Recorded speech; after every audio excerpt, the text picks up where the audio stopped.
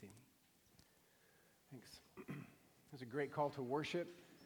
Thanks for joining us today. My name's Nathan. This is Emmaus Church Community. So glad you're here. Had our first fire last night. Kind of cozying down. Yeah, first fire. It's a good thing. That's rain outside, in case you haven't seen it for a couple of years. That's what that is.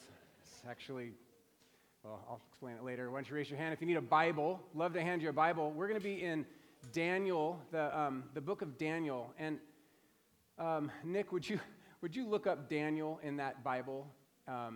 It's so hard to find. I want to give the page number, and I forgot to grab it. So we'll do that in a minute. Also, if you're on the aisle and there's a basket under your chair, can you hand that down? And if 600, that's easy. Page 600, Book of Daniel, chapter 1. If you can hand a basket down. If this is your first time here, welcome. If you'd like to fill out a card, you're welcome to do that. This is just an opportunity to hand off your contact information so we can welcome you a little bit better. Every Wednesday, we send out an email that just highlights 2 or 3 things that are happening in our church community this week. So that's the primary use that we'll appreciate for that if you want to hand that off. All right, great. Well, welcome. So glad that you're here today. We're starting a new series, and I'm very excited about. I've been working on it for a while. It's called Buck the Trend.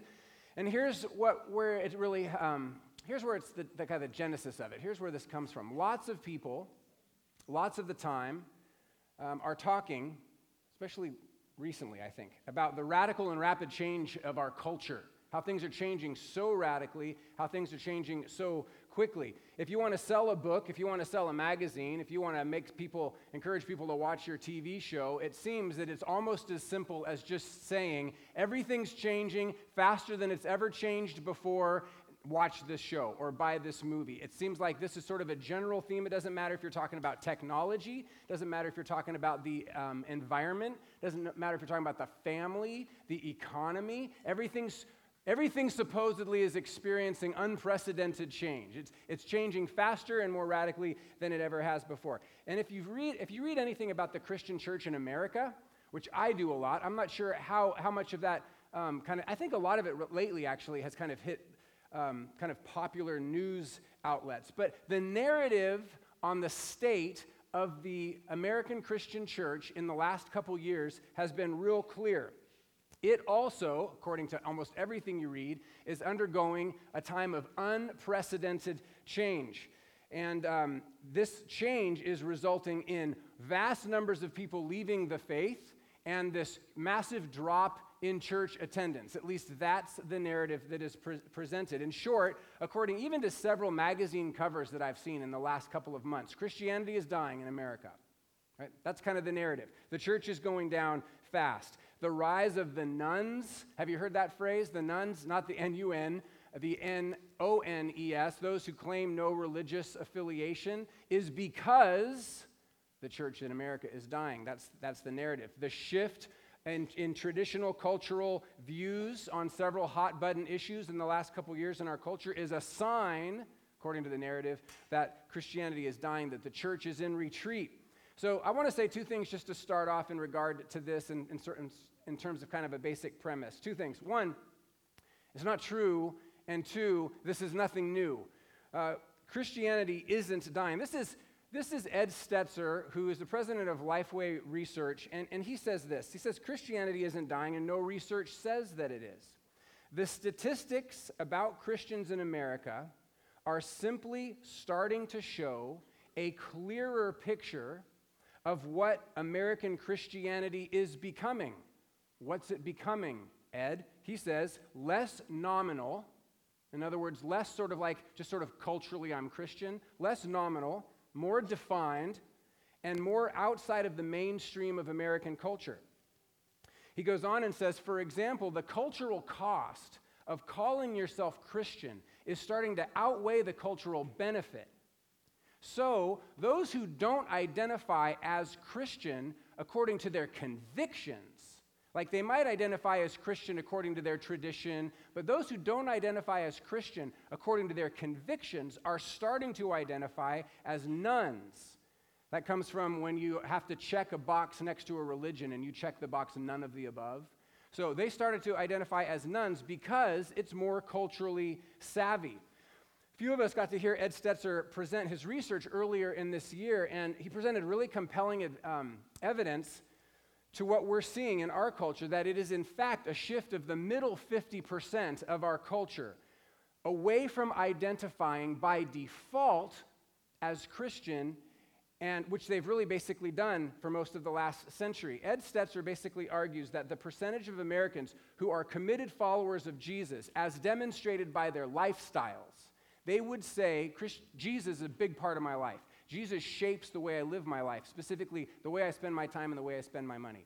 That number in our culture, that percentage of our culture, has been almost since the beginning of our founding of our country, 25%. It has remained consistent at about 25% of our culture. And he also says that for about the same amount of time, the amount of people in our culture and Americans who are not religious at all has also remained consistent at about 25%. Now, for a long time, basically as long as you or I can remember, that middle 50%, he calls it the squishy middle, the middle 50% would lean toward, yeah, you can see the different colors, would lean toward the basic traditional convictions of Christianity. I remember when I was a kid going through my dad's Vietnam awards and medals and things like that, and I found his dog tags. And on his dog tags, it said Ronald Vance Oates, his birthday, and then in capital letters, it said Christian. He wasn't Christian, right? But he must have checked Christian on the box because he wasn't Jewish and he wasn't Catholic, right? So he checks Christian. This is kind of what Stetzer is saying.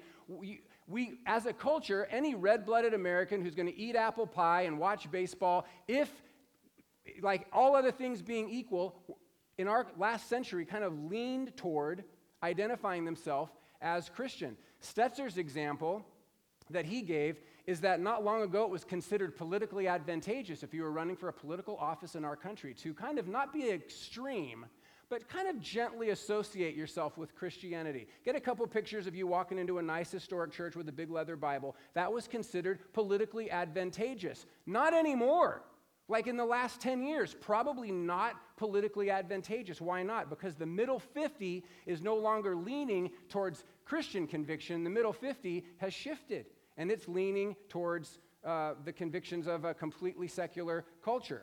So, is Christianity in America dying? No. It's actually not. It's actually really strong. Are we seeing the collapse of the church? No, we're seeing the collapse of nominalism. That's what we're seeing. We're seeing the collapse of kind of a cultural, I can't check any other box, I'll check Christian. And I'll kind of lean, if you call me for a survey on my phone, I'll say, oh yeah, basically that's what I believe. The 75% of Americans who would check the Christian box on a survey maybe 20 years ago aren't going to check that box on the next census that happens in our country, because the middle 50% is leaning the other way. What does this mean? Well, it means a lot of really exciting things. One of them is that in the future, calling yourself Christian is going to make a significant difference. It's going to have cultural ramifications, more so than it probably did 25 or 30 years ago. The idea that Christianity in America is dying is not true. Neither is the idea that there's sort of cultural pressure on Christianity or on the community of God.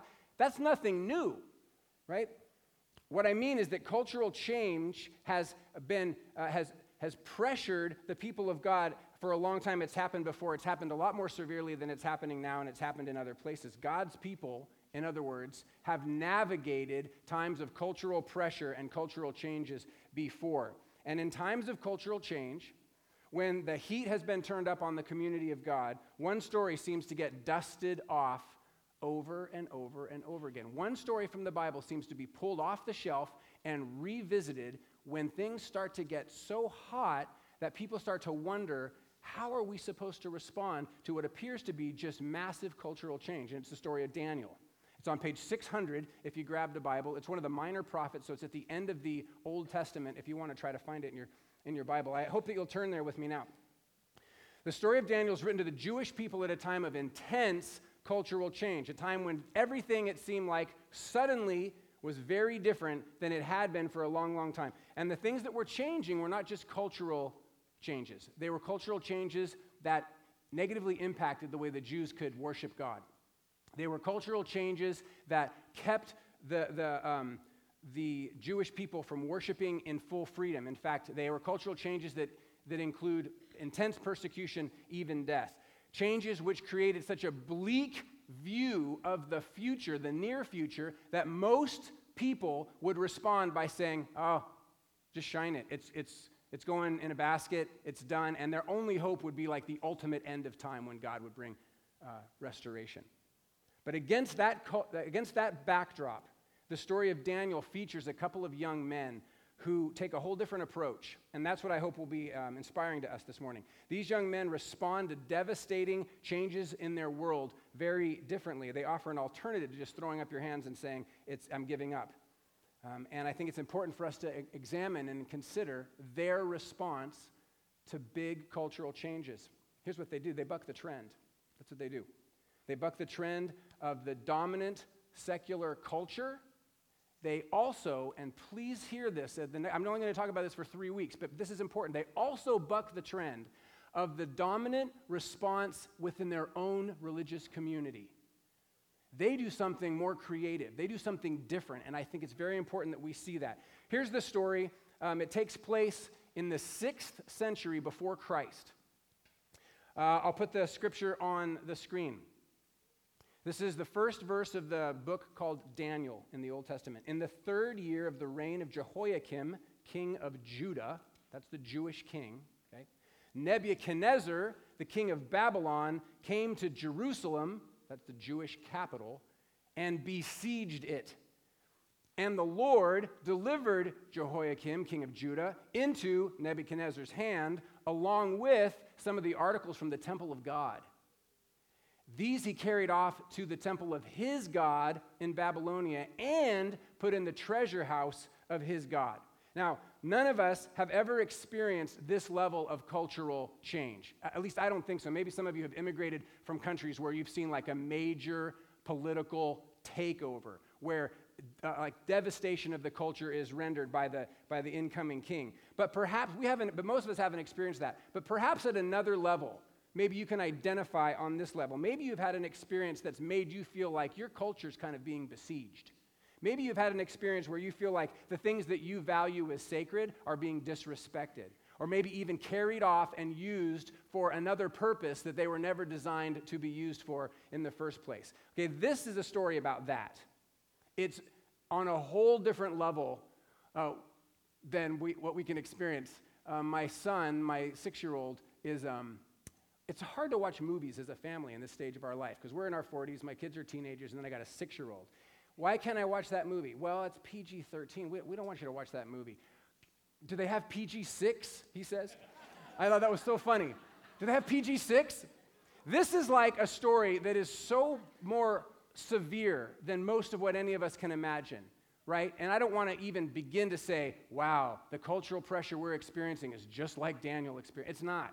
It's lightweight compared to that. But hopefully we can see how he responded. We can learn from it. Here's verse 3. Then the king ordered Ashpenaz, chief of his court officials, to bring into the king's service some from the Israelites, from the royal family and the nobility. Any of your translations of the Bible have a different word than court officials? Anybody reading their Bibles? Royal family. Chief of the royal family, is that what it says? The king ordered Ashpenaz, chief of his court officials. Anyone else? I'm surprised. The Hebrew word that's translated royal family, court officials, is eunuch. Okay? Maybe it's a little too hard for us to swallow that reality in this culture or something. But they weren't, all the chief officials weren't eunuchs, but this was the word that is actually in the original language. Essentially what that means is this man has no ability to rival the king on any level. He's just a yes man. He's just there to do the king's bidding. He is put then in charge of this assignment, to bring into the king's service some from the Israelites, from royal family and nobility. Verse 4, young men without any physical defect, handsome, showing aptitude for every kind of learning, well-informed, quick to understand, and qualified to serve in the king's palace. He, that is Ashpenaz, was to teach them the language and the literature of the Babylonians. The king assigned them, get this, the king assigned these Jewish boys who were coming into his service a daily amount of food and wine from the king's table. They were to be trained for 3 years, and after that, they were to enter the king's service. Among them were those chosen, some from Judah: Daniel, Hananiah, Mishael, and Azariah. Okay, so there's 3 big characters in this story. There's the king. King's got total control. There's the chief eunuch. He's the yes man. He is there just to do the king's bidding. And then there's these super promising young Jewish youth, men of like almost unlimited potential. So the king, or the oppressor, power holder, he initiates this like almost entire totalitarian kind of change. It's a comprehensive plan to devastate Israel. He destroys the temple of Israel. He takes the most sacred things in the temple of Israel. He puts them in his own temple, the temple of his god, Marduk. And then he even takes the most promising asset of the culture, the young, promising youth, and he does not kill them. No, he tries to basically redefine them, recondition them, indoctrinate them, right? He's going to feed them the best food. He's going to groom them. He's going to re-educate them according to his values, according to his literature, to serve his purposes. The king doesn't want to just capture them. The king wants to recondition their minds, wants to indoctrinate them according to a system that completely rejects everything about their Jewish background and their Hebrew faith, because anything about who they are, their true identity, or their love for God.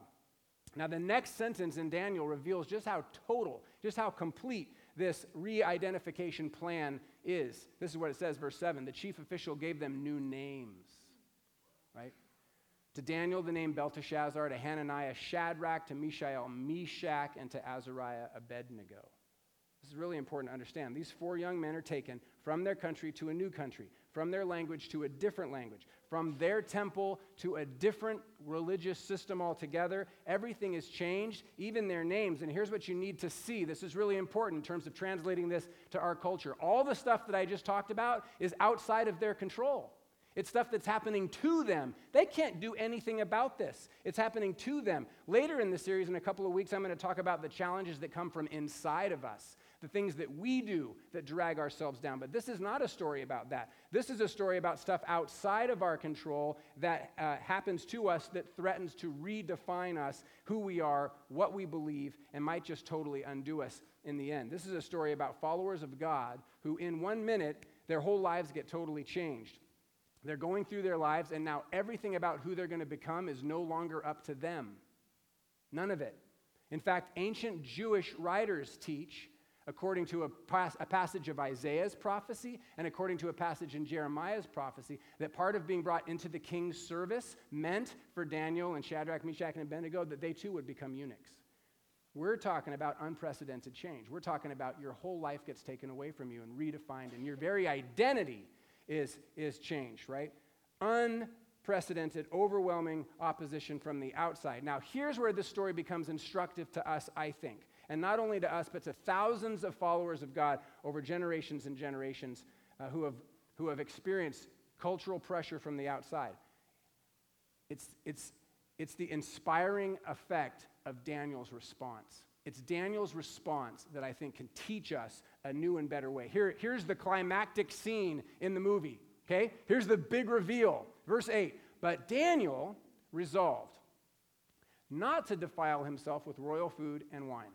And he asked the chief official for permission not to defile himself in this way. What choices does Daniel have at this point in his life? Not many. How much influence, what kind of power does Daniel have in his life right now? Almost zero. But he models a faithful response to a very challenging set of cultural realities. This does not sound very dramatic, right? This would not make a good scene in a movie. No, thank you. I mean, what is that? It's almost so simple and quiet and subdued that you're like, so what's the big deal there? But here, what he does is he refuses to participate in something that everyone expects him to participate in, right? He refuses because it is the one way, it might be the only way he has left to remember and act upon his true self, who he really is, who he really loves and serves, to remain faithful to God. If I were there in this story, I would say something like, Daniel, it's been a rough year for you, man.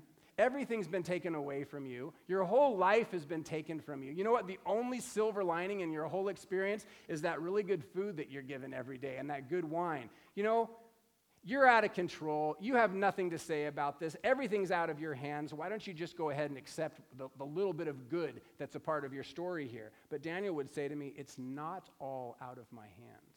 That's what he would say to me. It's not all out of my hands. I will not surrender to this current. I'm not going to surrender everything I am and everything I have just because so much of my world seems to be out of my control. And he bucks the trend. That's what he does. He rebels against the machine, right? He creates an alternative way forward.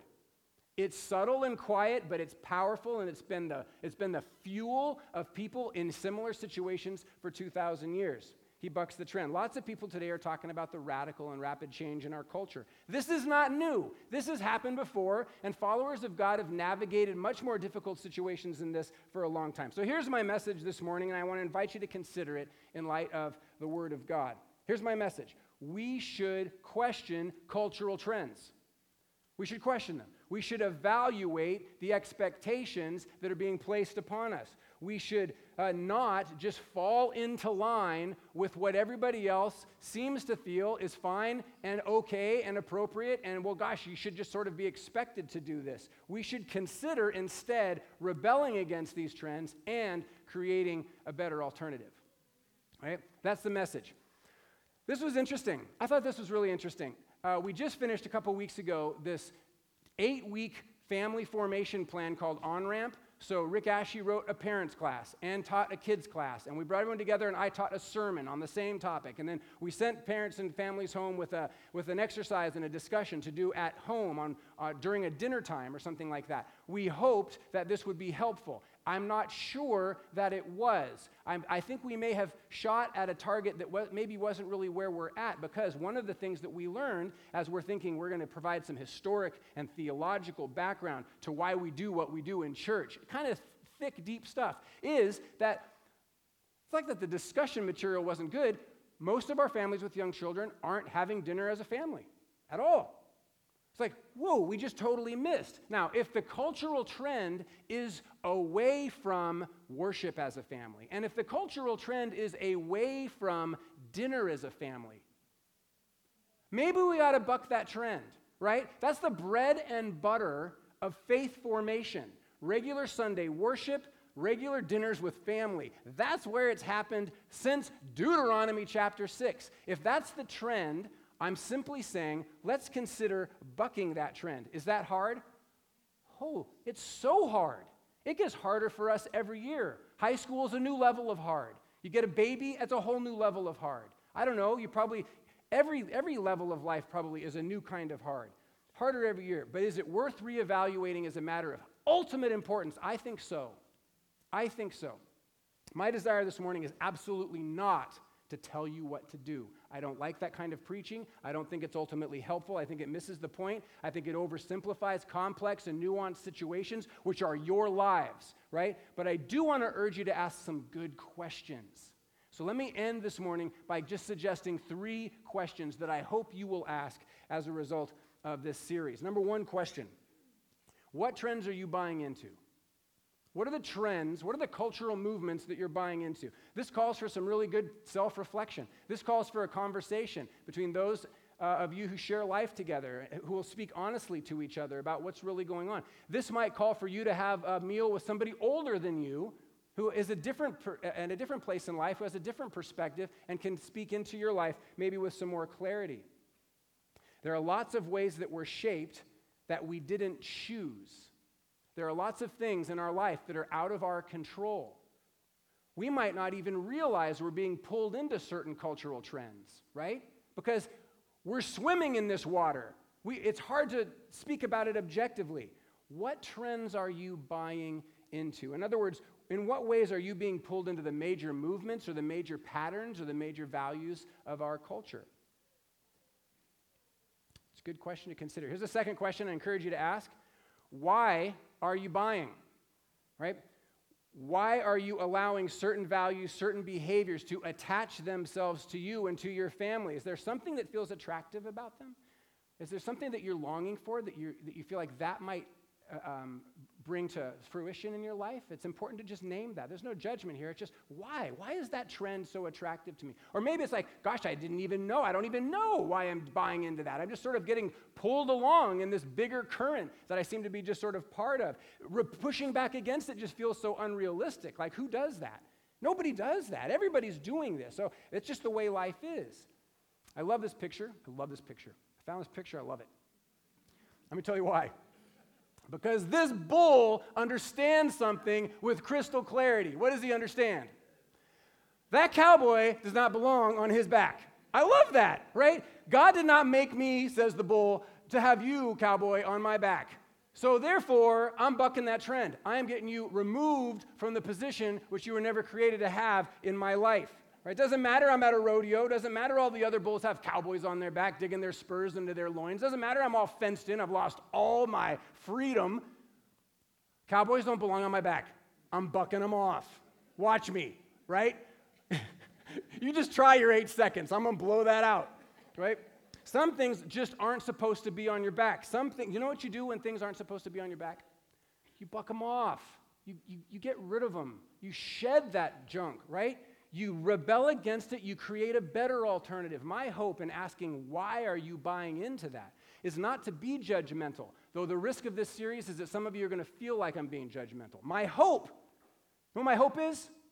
It's that you'll be free. That's my hope, that you'll live free from these weighty social pressures that we just embrace without even knowing about it. We just take on these expectations. We carry them. You were never made to carry around this stuff on your back. Some of the expectations you guys live with and I live with, we were never made to carry this stuff around. We're not meant to live with this kind of stuff. Why are we buying into them? Why are you letting these things ride around on your back? Why are you letting certain expectations, certain cultural values define your identity? Why are you letting them rename you like Nebuchadnezzar, right? I was in a conversation with some high school girls last week. I coach a soccer team, and we were talking about Instagram posts and the level of criticism that these young women were leveling on themselves in this conversation was disturbing. My ears are too big. My nose isn't right. My lips aren't right. A bad angle. My hair is terrible. I'm so fat. I'm so skinny.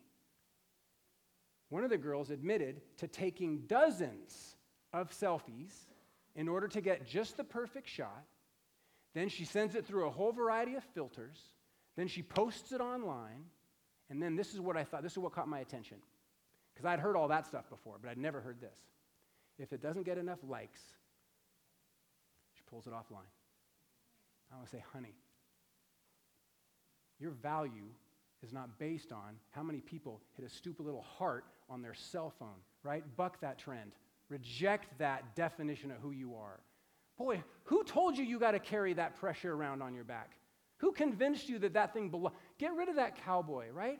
Buck him off. Be free from that. That can't define you. That was the saddest part of my week, was that conversation. Why are you carrying around cultural pressures like that? Don't buy into those kinds of. Here's a third question. How can you buck the trend? What trends are you buying into? Why are you buying? And then how can you buck the trend? I've become friends with a young man who is asking serious questions. We've met for a couple years now. He's asking serious questions about how his faith and his culture should interact. And meetings with him are incredibly inspiring to me. And this phrase that I've used already several times in this sermon comes from him. I learned it from him. Rebel and create. I love that. Rebel and create. How do I buck the trend? Where do I even start? Well, you got to rebel and create. I think it's a great phrase. I think it's faithful to the teachings of Jesus. How do you buck the trend? It involves rebellion. In other words, you say no to something. You get rid of something. That's how you buck the trend, right? You say, I will not eat the king's meat and the king's wine. I'm just not going to do it. And more than that, it involves creation, imagination, restoration, not just judging a trend to be bad. Boy, has the church got a master's degree in that. We've done really good at saying that's bad. That doesn't take almost any insight. It's a tired observation. Let's just stop. You know what would be better? If we, instead of just doing that, say that's bad, that's not who I am. Therefore, I'm going to create a better alternative. watch me demonstrate a better way of doing life. So it's not just the rebellion, but it's the rebellion and then the creation, the better alternative. I think that's powerful. I think it's a good two-step process to addressing anything in your life that you feel like, man, I really don't want that on me. That's really not the truth of who I am. And so we're heading into a season where some of our strongest cultural values and cultural trends and cultural traditions are going to be on high display. And I simply want to say, let's move into this season with our eyes wide open and our hearts wide open. Gracefully questioning, wisely evaluating. And when we sense God calling us to step out of the current, let's step out of the current. Let's step all the way out of the current. And let's just let that wash right on by, right? When that weight gets put on our back, and we're like, gosh, let's buck that trend. Let's reject that as something that has to be put on me from the outside. Let's rebel against the crowd, and let's create a better alternative for us and for our families. Amen? Amen. Let's pray together. God, I thank you for examples, those who have gone before us in situations that are so far beyond and more severe and more threatening than what we experience. And yet I'm concerned that the subtlety and the friendliness and the suburban element of our pressures woo us in, unaware, to just living in a way that really is not true to who we are. And as a result, just being buried in pressures and obligations that really are not ours to carry. All kinds of unhealth. And so I pray for freedom for those things. And I pray that we would have a new sense, not this sort of renegade kind of thing, but definitely like a clear sense, this is who I am, therefore I'm going to rebel against that, and I'm going to create something better. And I pray that this could be something that we could engage in together in a way that's helpful. In Jesus' name, amen. Amen. Good. Would you stand up? We're going to take a moment to greet one another this morning. We do this every week. It's important that we embrace one another as part of our worship gathering, and so that's what this is about. May the peace of Christ be always with you. Thank you. Let's take a moment to say good morning to one another. We'll come back together in a minute to continue to worship and respond to the word.